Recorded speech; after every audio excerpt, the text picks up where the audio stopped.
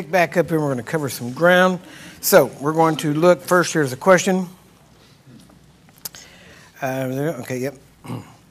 James 5:16 says, confess your sins one to another. Actually, it says confess your faults, depending on the translation.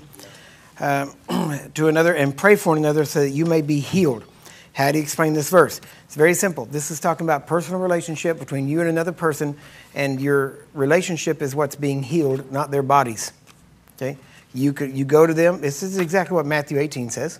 That's what Jesus told them. So when you have somebody offend you or do something against you, have aught against somebody, you go to them and you tell them, and what are you doing? And if you've done something, you go to them, you lay your gift down, you go to them, and you go and you confess your faults, your sin, your trespass, whatever you want to call it, and that you have committed against them.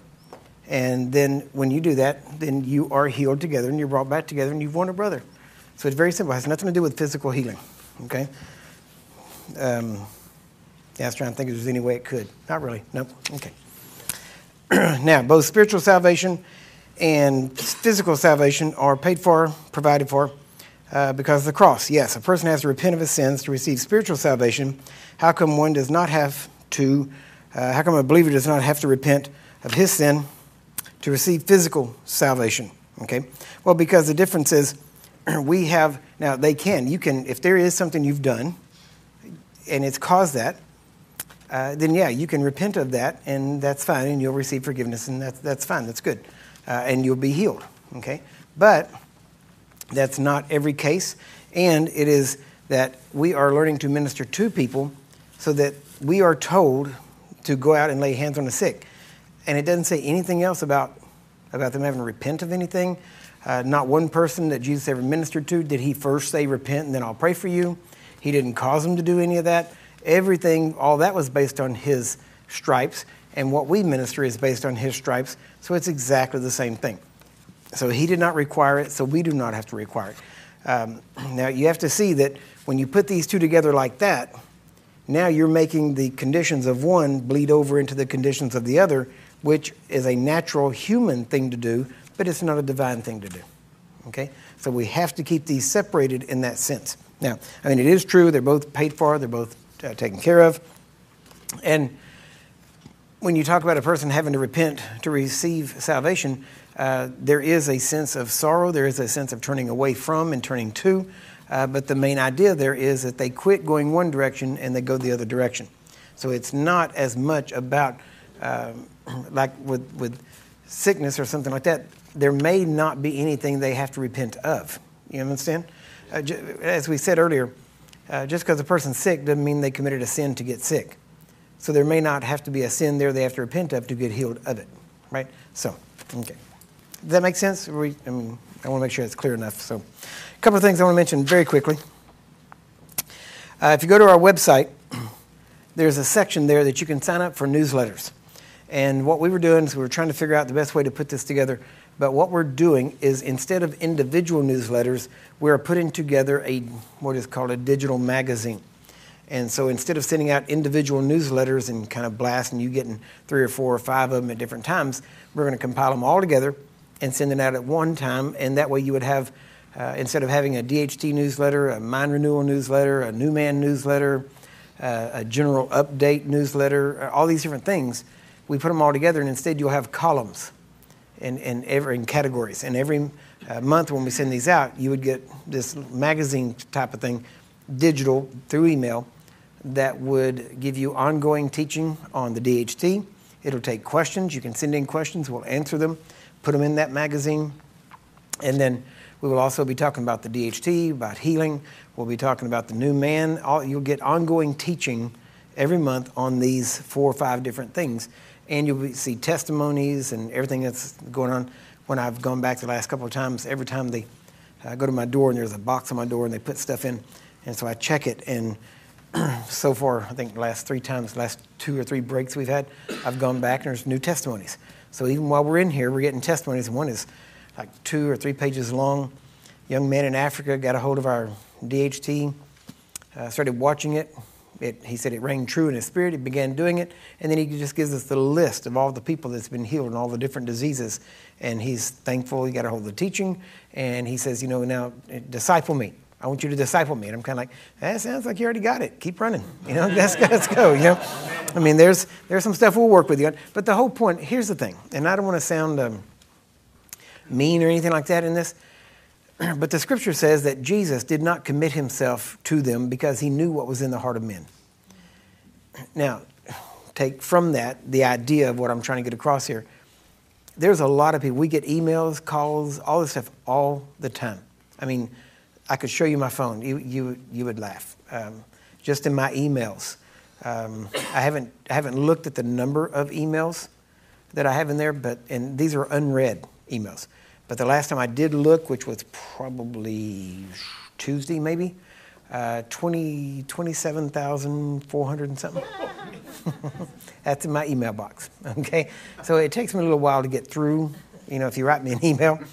But that's because everybody has questions, everybody has requests. And if it's a prayer request, we do get to them, especially if it's marked as a prayer request, something like that. We get to those very quickly and we get on them. But the point I'm getting is this. I can't spend a lot of time with everybody. I would like to. It's just impossible.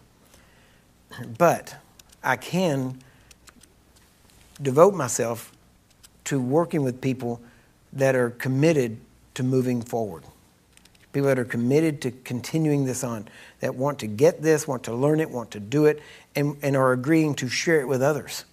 That it doesn't just stop with them. I don't want to pour into a person that's just going to be a dam. Right? It has to be a river, that it flows and it continues going. And so if you want to do that, then I'm for you. I will work with you. I'll do everything I can. We would have to make the connections. The best thing to do is first off, sign up for the email newsletter. That'll put you in there. Send me an email. That's actually probably best not to send it to me. Be better to send it to my daughter or somebody else because they actually would get it faster. And they'll bring it to me. We also have what we're calling our Operation 222, which is simply 2 Timothy 2:2, which says that we are to share what we've learned with faithful men and women who will be faithful to, in turn, share it with others. It's a discipleship program that we're looking at working together, right?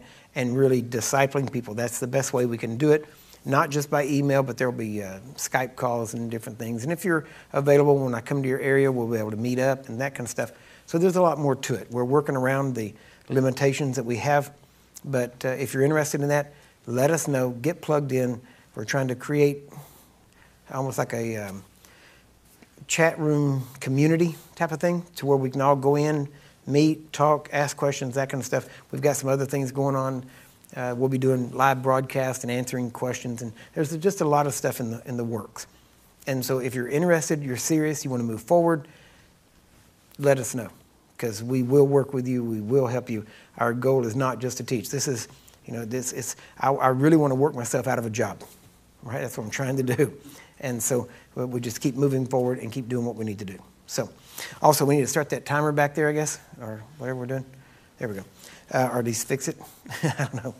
So let's look at some things. We're going to go to John chapter 14. You said, isn't that where we were a while ago? Yep. About 3 sessions ago, and we never got there. That's where we're going. So John 14. We're going to start, let's see. You already know John 14:12, where he says, "He that believeth on me, the works that I do, shall he do also, and greater works than these shall he do." And then we go on to verse 16. Well, actually 15. "If you love me, keep my commandments." That's a good one. Verse 16. "And I will pray the Father, and he shall give you another comforter." Another comforter. "That he may abide with you forever, even the Spirit of truth." So now we know who this comforter is that he's talking about. "Whom the world cannot receive, because it seeth him not, neither knows him. But you know him, for he dwelleth with you and shall be in you." Now go back to verse 16. "I'll pray the Father, and he shall give you another comforter." The word comforter there in the Greek is the word paraclete. Paraclete. It's 2 words, para and clete. Okay? And it literally means to be called, one that is called alongside, together, to take hold of, together against. Right? That's a long way of saying it. But really, it comes down to this. He's our helper. Okay? So the comforter, he's not just a comforter. Really, that's really not a good translation. He is the one that is para, beside. He's the one called alongside of us to help us in something. So we know that he is the helper. Okay? Now, go with me and we'll go to a couple of verses here. Actually, let's read a couple more here because I want to take you to, where do I want to go? Down to 26? Yeah. Verse 26. But the Comforter, the Paraclete, the Helper, which is the Holy Ghost, whom the Father will send in my name, he shall teach you all things, and bring all things to your remembrance whatsoever I have said unto you. Now go with me to chapter 15, and we're going to look at verse 26. But when the Comforter, Paraclete, Helper, is come, whom I will send unto you from the Father, even the Spirit of truth, which proceeds from the Father, he shall testify of me. Now go with me to chapter 16. We're going to look at verse 7. Nevertheless, I tell you the truth. It is expedient for you that I go away. For if I go not away, the Comforter will not come unto you. But if I depart, I will send him unto you. And when he is come, he will reprove the world of sin and of righteousness and of judgment. And then he goes through all the list. But now notice, again, these are all verses talking about the Comforter. And in every one of these verses, the word Paraclete or helper is used. Okay? Now, remember, the Holy Spirit is our helper. He's with us. He shall be in us. Now he's in us. So our helper abides with us. So we are never without help. You got that? We are never without help. So there is never a reason for failure. There's never a reason to not be able to do something. Why? Because our helper is always with us to help us, right? Now, go with me to James. Run over to James real quick. If I can get there. Where am I going? There we go. Go. James chapter 1.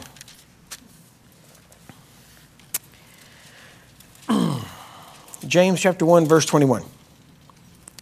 Wherefore, lay apart all filthiness and superfluity, or abundance, we would say, of naughtiness, and receive with meekness the engrafted word, which is able to save your souls. Notice who's supposed to do that. We are, right? He didn't say he's going to do it for you. He says you do it, all right? Now, that has nothing to do with where I was going. I just saw it there and I wanted to tell you about it. So, look, where I was going was verse 22. Verse 22 says, But be ye doers of the word, and not hearers only, deceiving your own selves. For if any be a hearer of the word, and not a doer, he is like unto a man beholding his natural face in a glass or a mirror. And for he beholds himself, and goes his way, and straightway forgets what manner of man he was. But whoso looks into the perfect law of liberty. Now notice that's what he's calling the word, because he's talking about us looking into the word, and we're looking into this mirror. And he says, but if you whoever looks into the perfect law of liberty, so this word is also the perfect law of liberty, and continue therein, he being not a forgetful hearer, but a doer of the work, this man shall be blessed in his deed. Now, a couple of things. First off, I don't have time to go into this too much, but I will say this very quickly. If you have a portrait, what do you see? A portrait is a picture of someone, right? It's a picture of someone. You look at a portrait, you see someone. If it's not a portrait of you, you don't see you see them, right? If you look in a mirror, what do you see? You see yourself.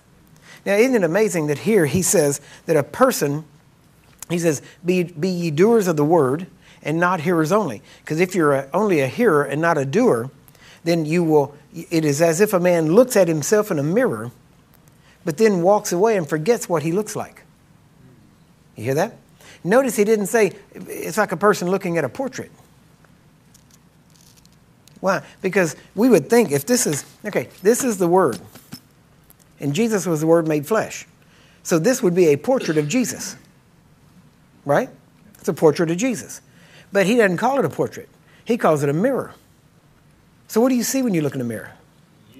You. Why? Because we are predestined to be conformed to the image of Christ. as we look at this word and we do it. Now, the problem is if we look at this word and we go and we don't do it, now we've heard it, we've seen it, but as we turn away, we forget what manner of man we are.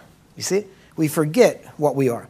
Why? Because we look at it and we don't go do it. But when you go do it, now you're a doer of the work and you're blessed in your deeds because now you're doing and you're actually being who you are. See that? When you do this, you're being who you are. Are you with me? Yeah. Now, that's not my message, but it's good, wasn't it? Okay, anyway, sorry. Okay, so it's one of those points that it's like, if you get a hold of that, everything changes when you read this, right? Because this is the DNA of God, but it's your DNA. Why? Because Peter tells us, by these precious promises, he has given us exceeding precious promises, by which we might become partakers of his divine nature. Okay? By these we take these precious promises and we take them out and we do them. And when we do them, we work them into our DNA, and our DNA, DNA, divine nature attributes. You got that? So our DNA is this. And when we look at this, when we take these precious promises, we do them, we work them into our DNA, and his DNA becomes our DNA. Amen? And we are changed to look like him. All right, so let's move on. Now, so you got to be a doer of the word, right? But now notice what it says. We are to be what? Doers of the word. Be ye therefore doers of the word. James 1:22. Is that right? Be ye therefore doers of the word. Not just hearers, deceiving yourself. Notice if you're a hearer and not a doer, it doesn't even say the devil deceives you. You deceive yourself.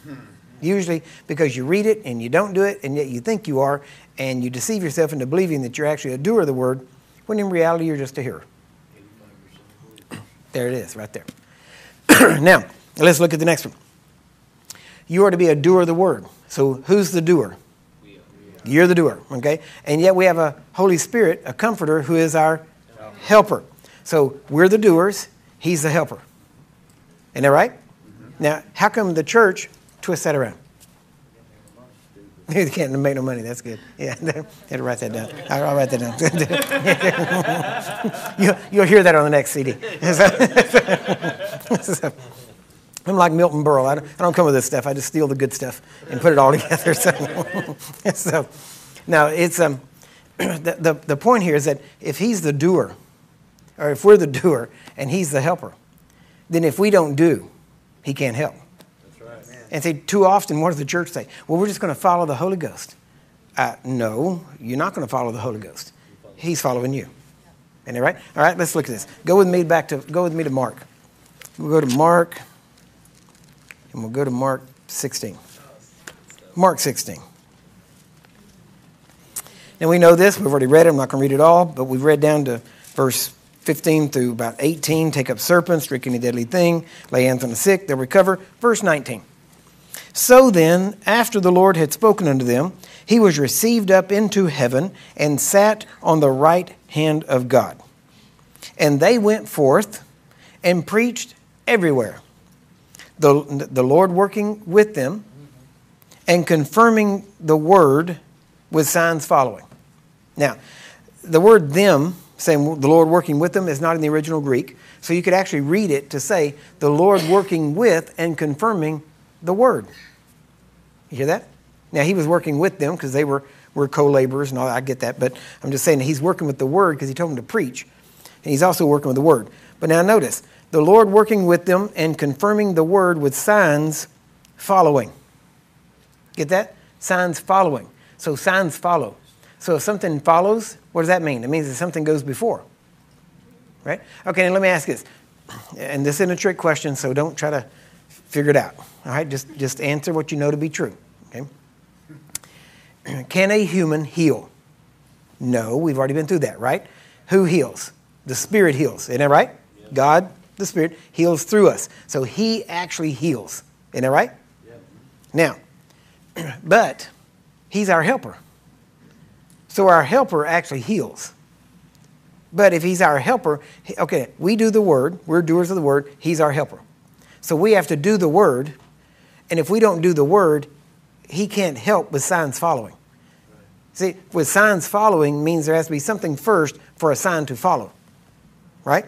So if we're not doers, he can't follow and he can't help. And if he can't help, then signs can't follow. So if there's no activity of the Holy Spirit, it's because the Christians aren't active, right? We have to be active first. And when we do, he helps. See, we lay hands, he heals. Co-workers together. You got that? I do my part, he does his part. Now, I was in South Bend, Indiana. It is the home of Notre Dame. It was the home of Dr. Lester Sumrall. It's where I went to study under him. And when I was there, it is also known as the home of Studebaker. It's where the Studebaker automobile was built. The Avanti was built there. The Avanti was an amazing car. When we were there, we saw it. They actually demonstrated. They took a wheel off, a four-wheel car, right? They took one wheel off, and the car still drove. So perfectly balanced that it didn't, most cars, it would have fallen. It didn't do that. It kept driving. It was amazing. Good demonstration. So we go through there. It was so well made, it's now out of business. Okay, so like many things like that. Well, we go up there, and they were going to take us on this tour through the Studebaker factory. And so we're going up through there, and they were showing us, and they were doing other cars there at the same time. And all these the Studebaker and everything was in their museum. So we go up, and it's this huge factory building. We walk in, it's a hot day, and when we get in there, there's this big, it's almost like an airplane hangar. It's so big. And we start walking in, and they say, okay, you're going to walk over that side, and there's this catwalk thing going up on the side, and you go up, and there's a little bitty room. And they had this whole floor, and all the cars and the car chassis and the bodies, all that stuff was out there. So we all, little tour group goes traipsing up this stairway, and we go into this room. When we get in there, it's air conditioned. I mean, it's cold. You could almost hang meat in there. It was so cold in there. And the shop floor, it was so hot, when you walk in the door, you just burst out in sweat. And so we're going upstairs, we go in this room, and there's this guy sitting there in this big plush chair, and he's got these controllers in front of him. And we're sitting there watching, and he's giving us the verbal tour of this, what that is. And he said, now watch this. And so we're watching him, and he's got these little controllers. This guy's sitting there, he ain't breaking a sweat. He's just sitting there, and he's got this down so that he can tap this thing. He's not even really, he's not really paying close attention. He's just tapping it. And every time he would tap it, there was an arm, there's this crane out in the factory that every time he would move it, this crane arm would move. And he'd move it down, and the crane would come down, and he'd lower it down, and he would grab a hold of this chassis of a car. And we're talking like, 1,200, 1,800 pounds. He'd grab this thing, and he'd pull it back, zip, and it'd come up, and he'd move it over here, and he'd drop it down on this thing, and they'd be down there, the other workers down, and you'd hear him zzz, zzz, zzz, doing all this stuff. He's just going around, and he's just sitting there talking to us. I mean, he's not even busting a sweat. He's just sitting there, not getting tired. He's sitting in his comfortable chair, and he's going through, and they're putting out cars. And I'm sitting there, and I'm looking at that, and, I'm just going through a tour. I'm just going through a factory tour, trying to listen to the guy talk, and God starts talking. And I'm kind of like, okay, sorry, I didn't hear, okay, trying to listen. And he kept saying, God kept telling me, that's what the Holy Spirit does. That's the Holy Spirit. That's the Holy Spirit. And I'm like, what? What's the Holy Spirit? What is? And he said, this man was hired to do the will of the company, to put these cars together. But the man couldn't do it. The man could go down there. He couldn't lift any of those things. So the company had to put something between him and the car bodies that amplified his power, his strength, to give him the ability to accomplish his will, which is the will of the company. And I'm putting all, I'm sorting all that. And I said, yeah, okay, okay. He said, that's what the Holy Spirit is. He said, every time that man moves that little joystick thing he had there, he said, every time that arm moves and he does what he couldn't do, that thing gives him the power to do what he couldn't do, but it's accomplishing his will. And if he takes his hands off of it, the thing just sits there until he does it. And so I'm looking at that, I'm like, and all of a sudden it starts hitting me. I start seeing the magnitude of this thing, and I'm getting excited over there, and I'm about ready to start, jumping up and down and doing the charismatic calisthenics, and getting all excited and start yelling everything, and they're thinking, well, this guy really likes cars, doesn't he? I mean, he's really into cars, and it wasn't me. So, but I started realizing that, and then whenever I started to minister, I started taking people, and when they would come out, I started realizing, whenever I get there, when I get to this person, see, it's just like a doctor and a nurse. A doctor and a nurse work really good together. The longer they've been together, the better they work together. And that nurse working with the doctor, now he's the doer. She's the helper. Isn't that right? Yeah. She helps him. And so if she's been with him very long, she knows where he's going to go next. She knows what he's going to do. She can look at that thing and go, yeah, he's going to need, and she has all the tools over here, all the instruments, and she'll say, and before he even says, give me that, because why? She's seeing where he's going. She's not seeing where he is. She's seeing where he's going, right? And she's giving him the tools that he needs to get it done. So every time he needs something, he just holds out his hand. He may say what it is, but she puts it in his hand and he does it, right? So he goes through all this stuff. And now notice, whenever she does that and she gives them the tools, I started realizing that whenever I stand in front of people and they come to me, there's a line of people. And here I am coming down to each one. And the next one, I don't know what they need. Have no clue what they need. I probably don't have what they need. This was my thinking then. I didn't understand some more things, okay? But at the time I thought, I probably don't have what I need then. But whenever I step in front of that person, the Holy Spirit with me, my helper, watching what I'm doing, knowing where I'm going next, looking at that person and going, here's what they're going to need. And he's got all the tools that they need laid out so that when I stand in front of them and I put my hands out before they put their hands out, he puts what I need in my hand. So that I never have to worry about what I have or don't have. And whenever I step to the next person, I don't even think about what the last person needed. Why? Because now I'm on this person. And now he has what I need for this person. And no matter what it is they may need, he has the answer and he puts it in my hand. So I never have to worry. Why? Because he's my helper. Amen? He knows what's right. And let me give you another example. Let's say, and I'm not a painter, okay, or an electrician or any of that kind of stuff. But let's say I was here and I came in and there were some situations going on here and I'm looking around and I'm looking at this and I'm like, we need to do this. We need to, and matter of fact, we need to do some electrical work in here and we're going to need, and now if I'm a licensed, okay, electrician, then I'm going to be there and I'm going to be looking at that and I'm going to have what with me? A helper. Isn't that right? Now, the amazing thing is I'm the licensed guy, the contractor, whatever it is, and my helper is there. And I'm saying, okay, we're going to need probably, these 20 foot of this type of gauge wire. And my helper, if he's a good helper, he's writing down everything I'm going to need, right? And then as he goes through all this stuff, and I said, and we're going to need this. And if he's a good helper, he'll look. Now, when we get to that corner, you're going to need an elbow joint there. So you probably need at least 1, 2, 3, 4. I'm like, yeah, it's a good eye. So he writes down, we're going to need 4 elbows there. And so we're just going on through. And then when we get done, I would take that list and I say, okay, I'm going to go get this stuff, so we'll be ready. And so get everything ready when I get back. And so I would leave, and when I come back, if he's a good helper, he's got the tools laid out, he's got the crimpers, he's got everything I need laid out where I need it, so that when we get there, all he's got to do is pick it up and hand it to me. Isn't that right? So he goes before me, and he gets everything ready. And then but I have to do it. Why? Because I'm the licensed guy, right? So I have to do it. He can't do it. Legally, he can't do it. Right? I have to do it. I have to put it together because I'm the licensed guy. And so I get up there, and as I'm saying, yeah, I'm going to need that Phillips head. And before I even say it, it's already in my hand, and I'm putting this thing together. So are you getting the idea of how the helper, the Holy Spirit, the paraclete is supposed to work with us? Now, you understand, we have to do the word. What does the word say? Believers lay hands on the sick. They'll recover. Now, we do the word. What word are we doing? We're laying hands on the sick.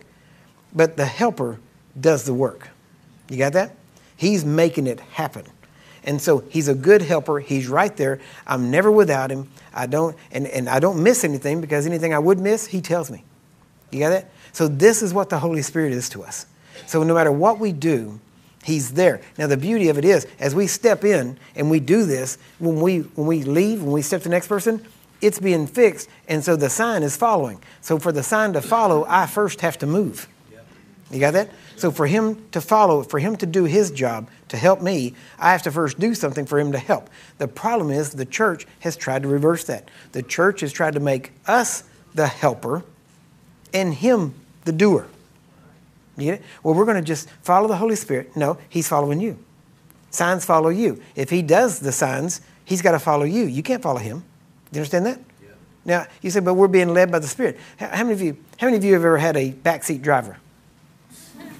Okay. That's like the Holy Spirit. Okay. He's not driving. He's just telling you where to go. You get it? And he's sitting. Now, he's behind you. Why? Because he's doing the signs following. But he'll be telling you, as he's doing the signs following, he'll be telling you, make a right up here at the next line, and you make the right. So you're being led, but being led doesn't mean you're following behind. Isn't that right? A good shepherd, I mean, honestly, if you watch, well, shepherds, cattle drivers, all of them, you watch, they call it cattle drive for a reason. They don't get in the front and ride off because the cattle sit there and look at them while they ride off. They just sit there, right? You have to get behind them and drive them, right? Well, that's, okay. Let me give you another. Pastors. Okay? See, a pastor can't get in front and walk. He's got to get behind and drive, okay? Why? Because if he just gets front and walk, everybody will just sit there and look at him and watch him do everything. So he has to get behind and drive and go, nope, let's go. You go over here. See, that's what a good pastor does. A good pastor doesn't say, you just sit and watch me and I'll do it all. And, you pay me to do your spiritual stuff and I'll do it all for you. No, that's not a good pastor. He's enabling you. He's not equipping you. A good pastor equips you and says, all right, you've been here long enough. We need to start seeing some fruit, right? Otherwise, when I'm going to check you at the front door. If you ain't got no testimonies, you ain't getting in here, right? Imagine what kind of church that would be, amen? People start coming with some testimonies, amen? So, but you see how the Holy Spirit works with us? How he works with us, how he's our helper. We have to get a hold of the fact that he's our helper and that we do and he helps. See, we're doers of the word. He's the helper. Amen? Now, very quickly, go with me. Where do we want to go? Let's see. Try to find the right place here. Yes. Go with me to the back of your manual. Let's see. I'm trying to find. There's the questions. Yep, we're getting there. Yep. Okay. Yes. Page 167. 167. Now, I want you to listen as I read these next few things to you.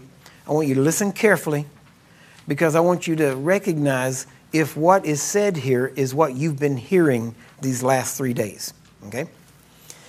These are some personal memories of John G. Lake by Gordon Lindsay. He says, it is an underestimate to say that the ministry of John G. Lake was unusual. He possessed a remarkable ability to create faith in his hearers. Ministers who sat under him soon found that they too had a ministry of faith that resulted in healings of a most startling character.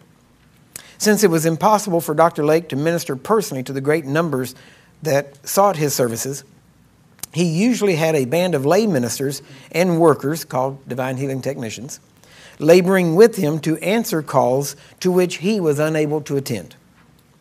One of the writer's first memories, that would have been Gordon Lindsay's first memories, of a healing was that of a woman who was instantly healed as a result of the prayers of one of Dr. Lake's ministers. Not Dr. Lake, but one of the people he had trained.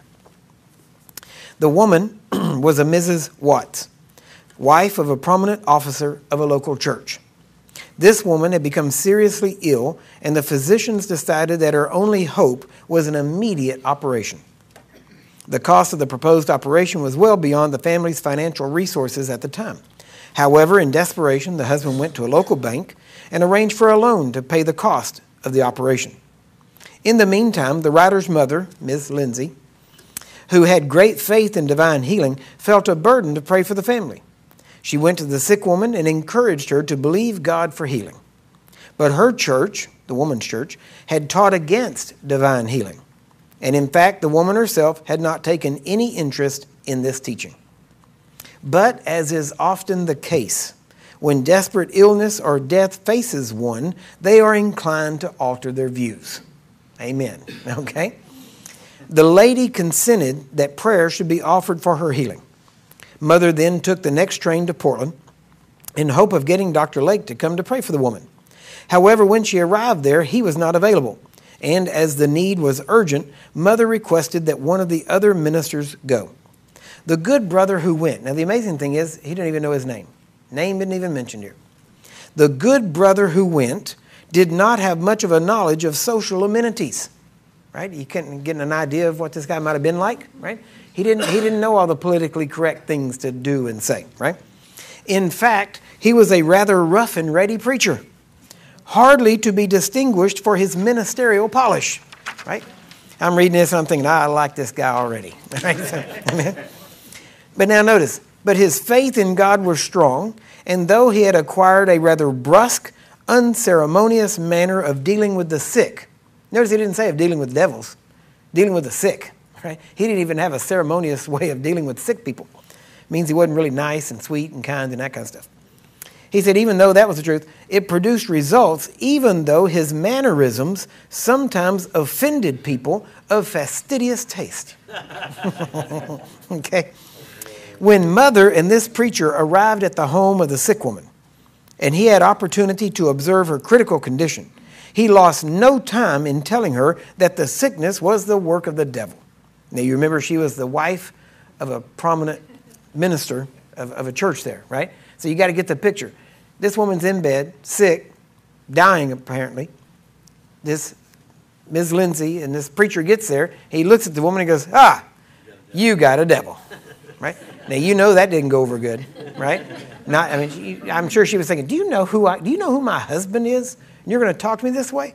He said, well, I know who the wife is, and you got a devil. That's what he's going to say to her, okay?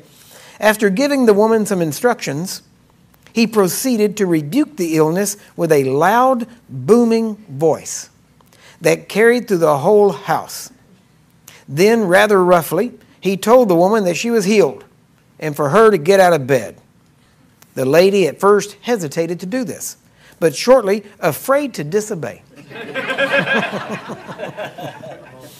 she did as she was told and rose from her bed to discover to her great joy that she was made whole. The pastor of the local church was at that time very much opposed to this ministry. This miracle was the first step in convincing him of its reality. Eventually, he became convinced of its scriptural foundation and received a notable healing himself. Incidentally, the banker who had loaned the money for the proposed operation was startled indeed a few days afterward to see the husband come to the bank to return the money. It was a testimony which caused many in the community to wonder and take note. Such were the methods used and the results obtained that gave the work of John G. Lake the prominence that it achieved. And this wasn't even John Lake. This was somebody else. No, he don't even have the name. But imagine, notice this. She was more afraid of this preacher than she was of getting out of bed and dropping dead. Right? I mean, think about that, right? Yeah, there you go. Now, look at this. Here, this is amazing to me. This letter sat for over 100 years, or right at 100 years. Okay?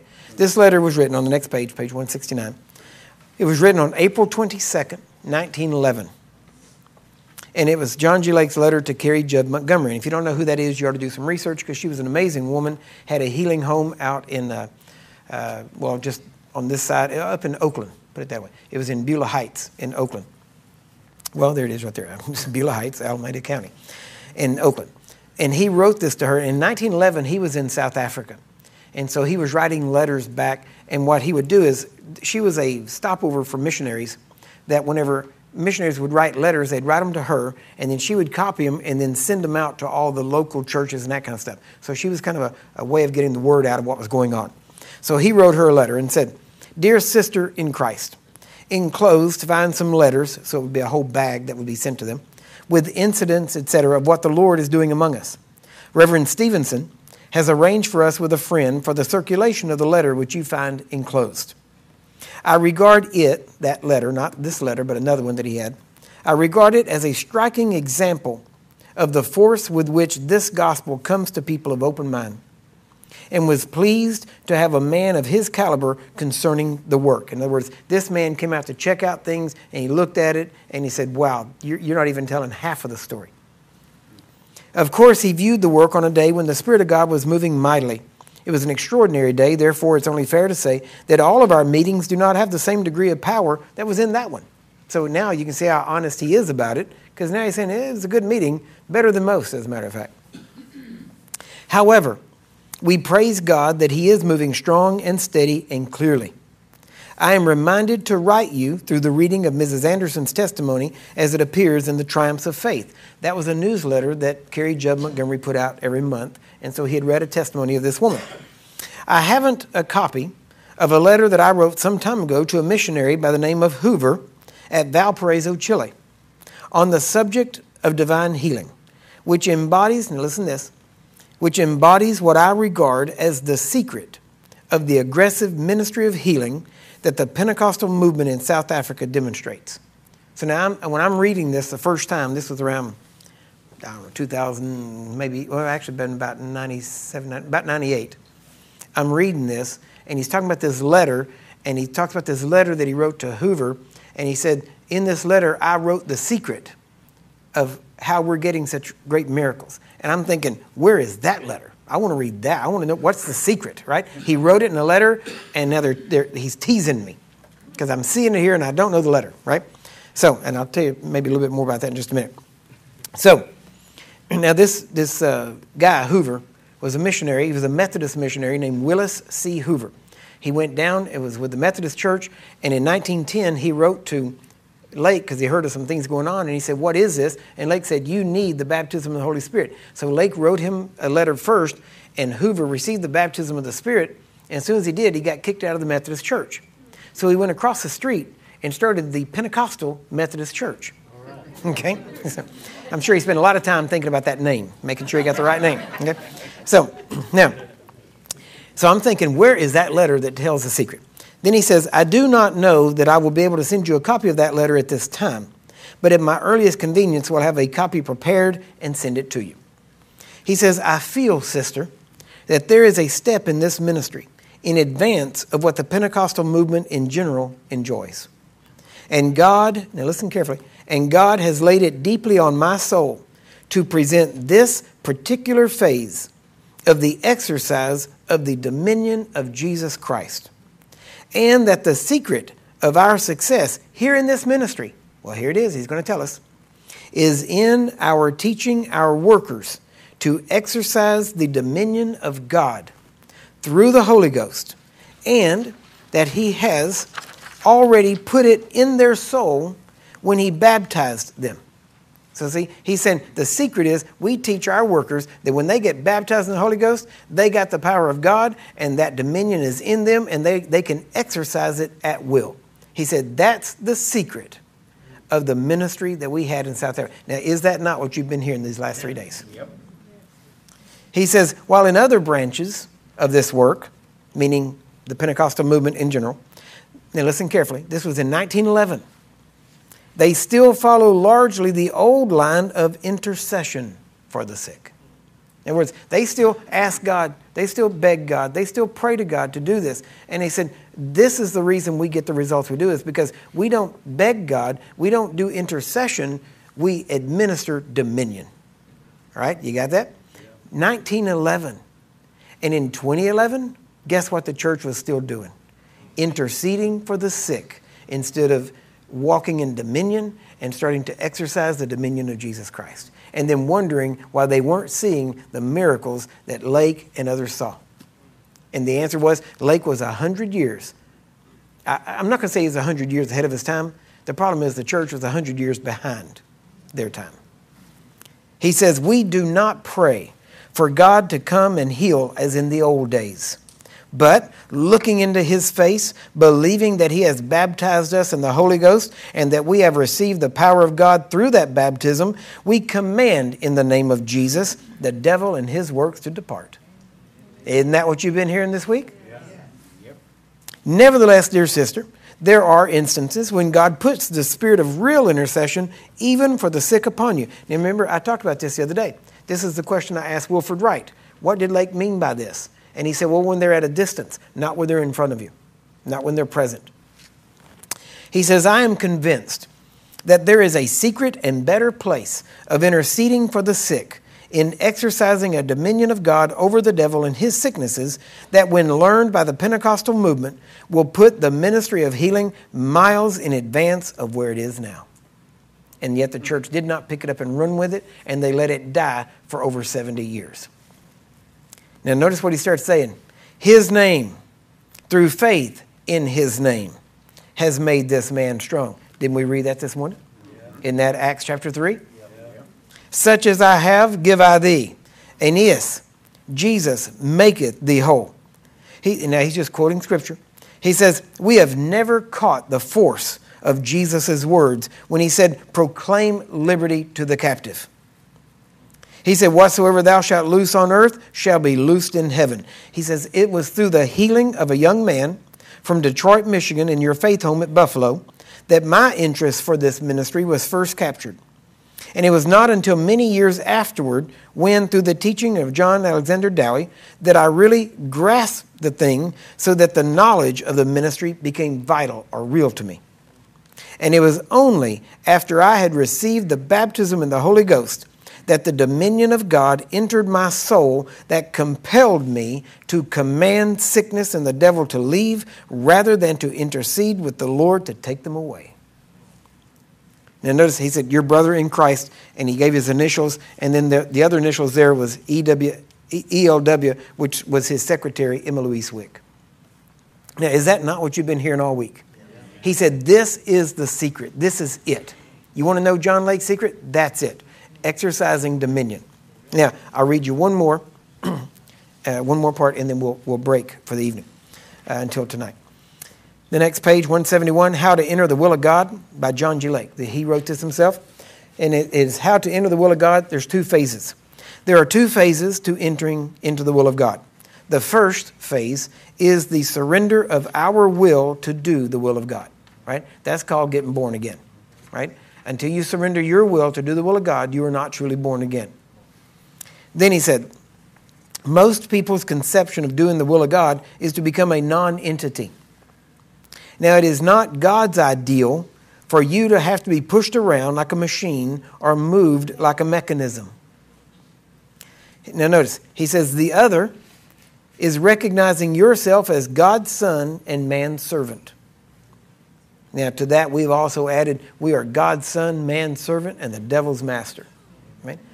Now, he says, I think the most wonderful exhibition of this truth that God can give us is in the fact that he gives us the Holy Ghost to use for God. Now that is foreign language to most people. That he gives us the Holy Ghost to use. In other words, he gives us this power. He gives us the person of the Holy Ghost, and we are to go out and use what he has given us. Right? Not wait around. He works with us, but to go. He says, for instance, the Lord says they shall lay hands on the sick, and they shall recover. But if you do not lay your hands upon anyone, they will not be healed. However, if you have faith to believe that you have the Holy Spirit to be used by him and for him, your heart and your hands will be ready. It is a sad thing to me that God has to go out on a special mission and hunt a soul up and wrestle with him in order to get him to do something for God. There used to be a Bible school in Ohio. This was in Findlay, Ohio. As a matter of fact, I've been to this place. It's no longer a Bible school. Prophetically, actually what it is now is kind of prophetic concerning the church. It used to be a Bible school. Now it's a funeral home.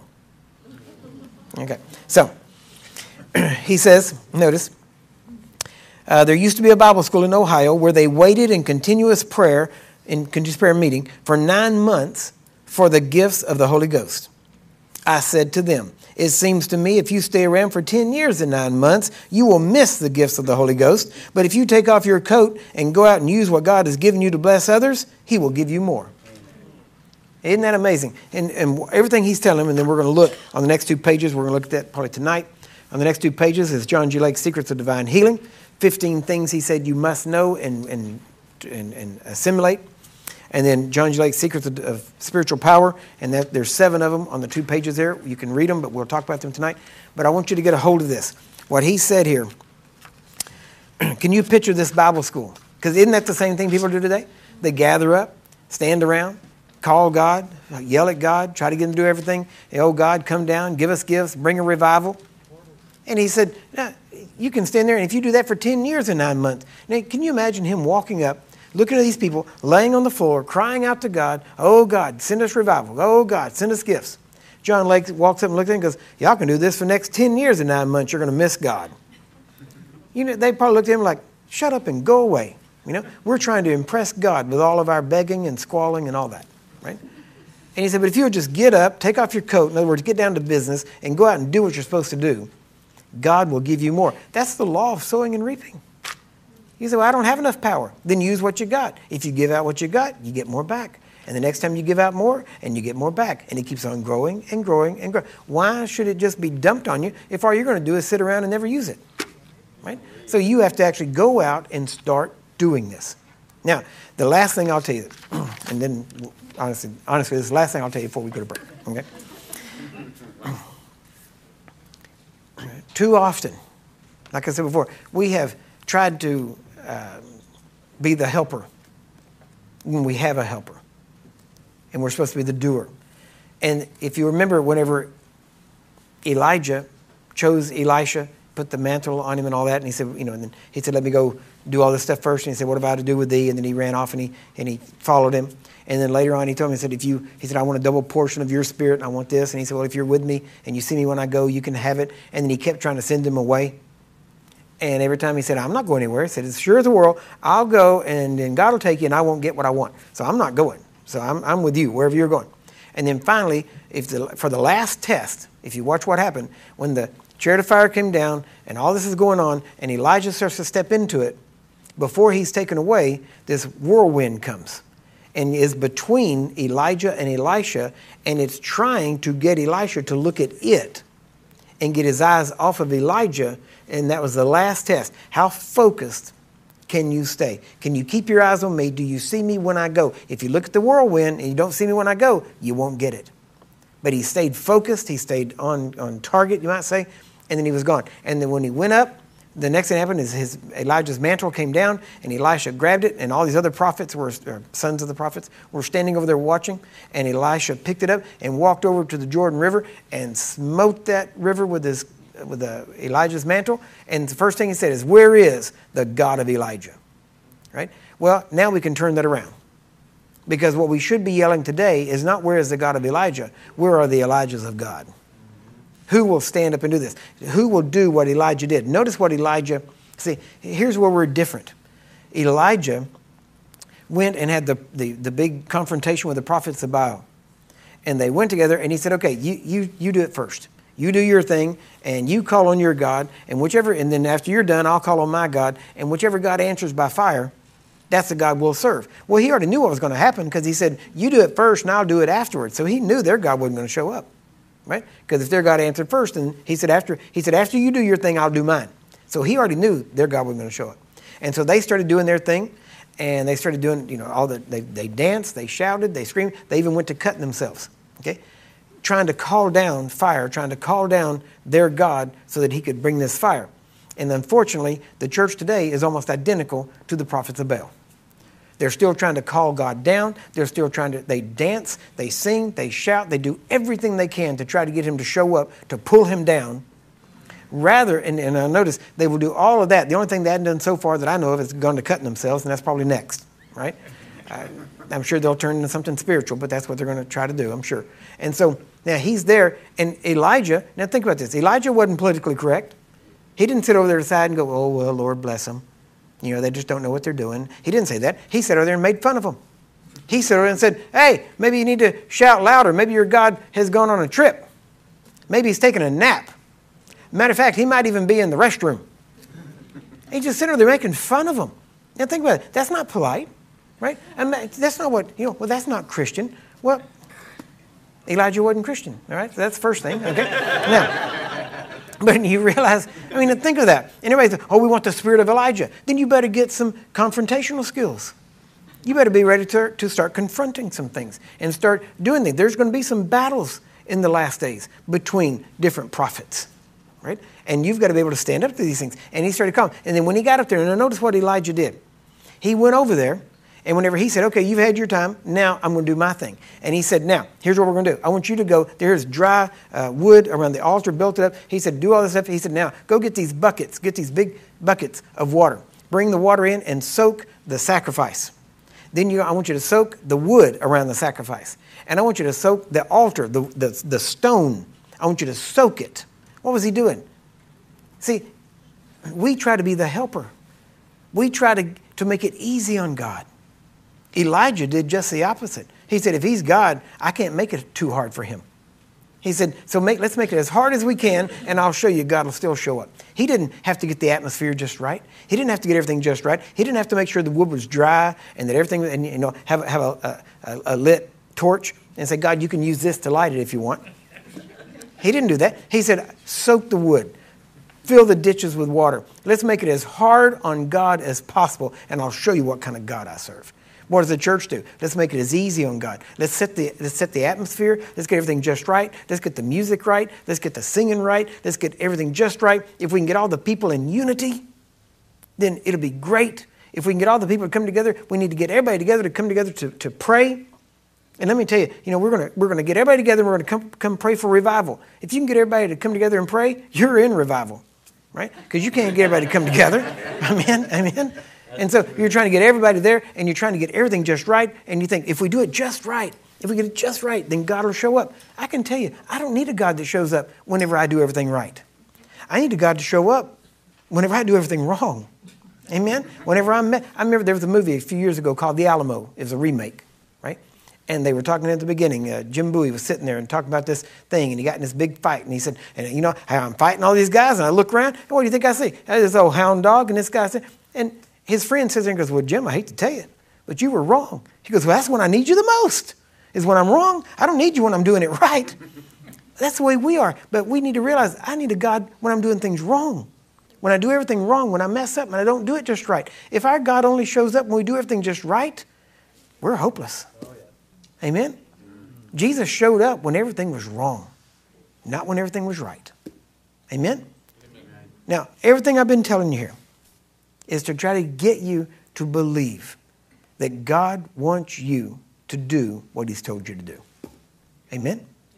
So tonight we're going to get a chance to do it. We got one more teaching I'm going to bring to you, one more section. And when we get back here at 7, which is only an hour and 40 minutes away, then we will go into that. So y'all scatter the four winds, go bring people in, heal the sick, whatever you're going to do, and then come back tonight and we'll minister here. Amen? Y'all get anything out of this today? Yeah. All right. Good deal. Good deal. All right. Well, bless you.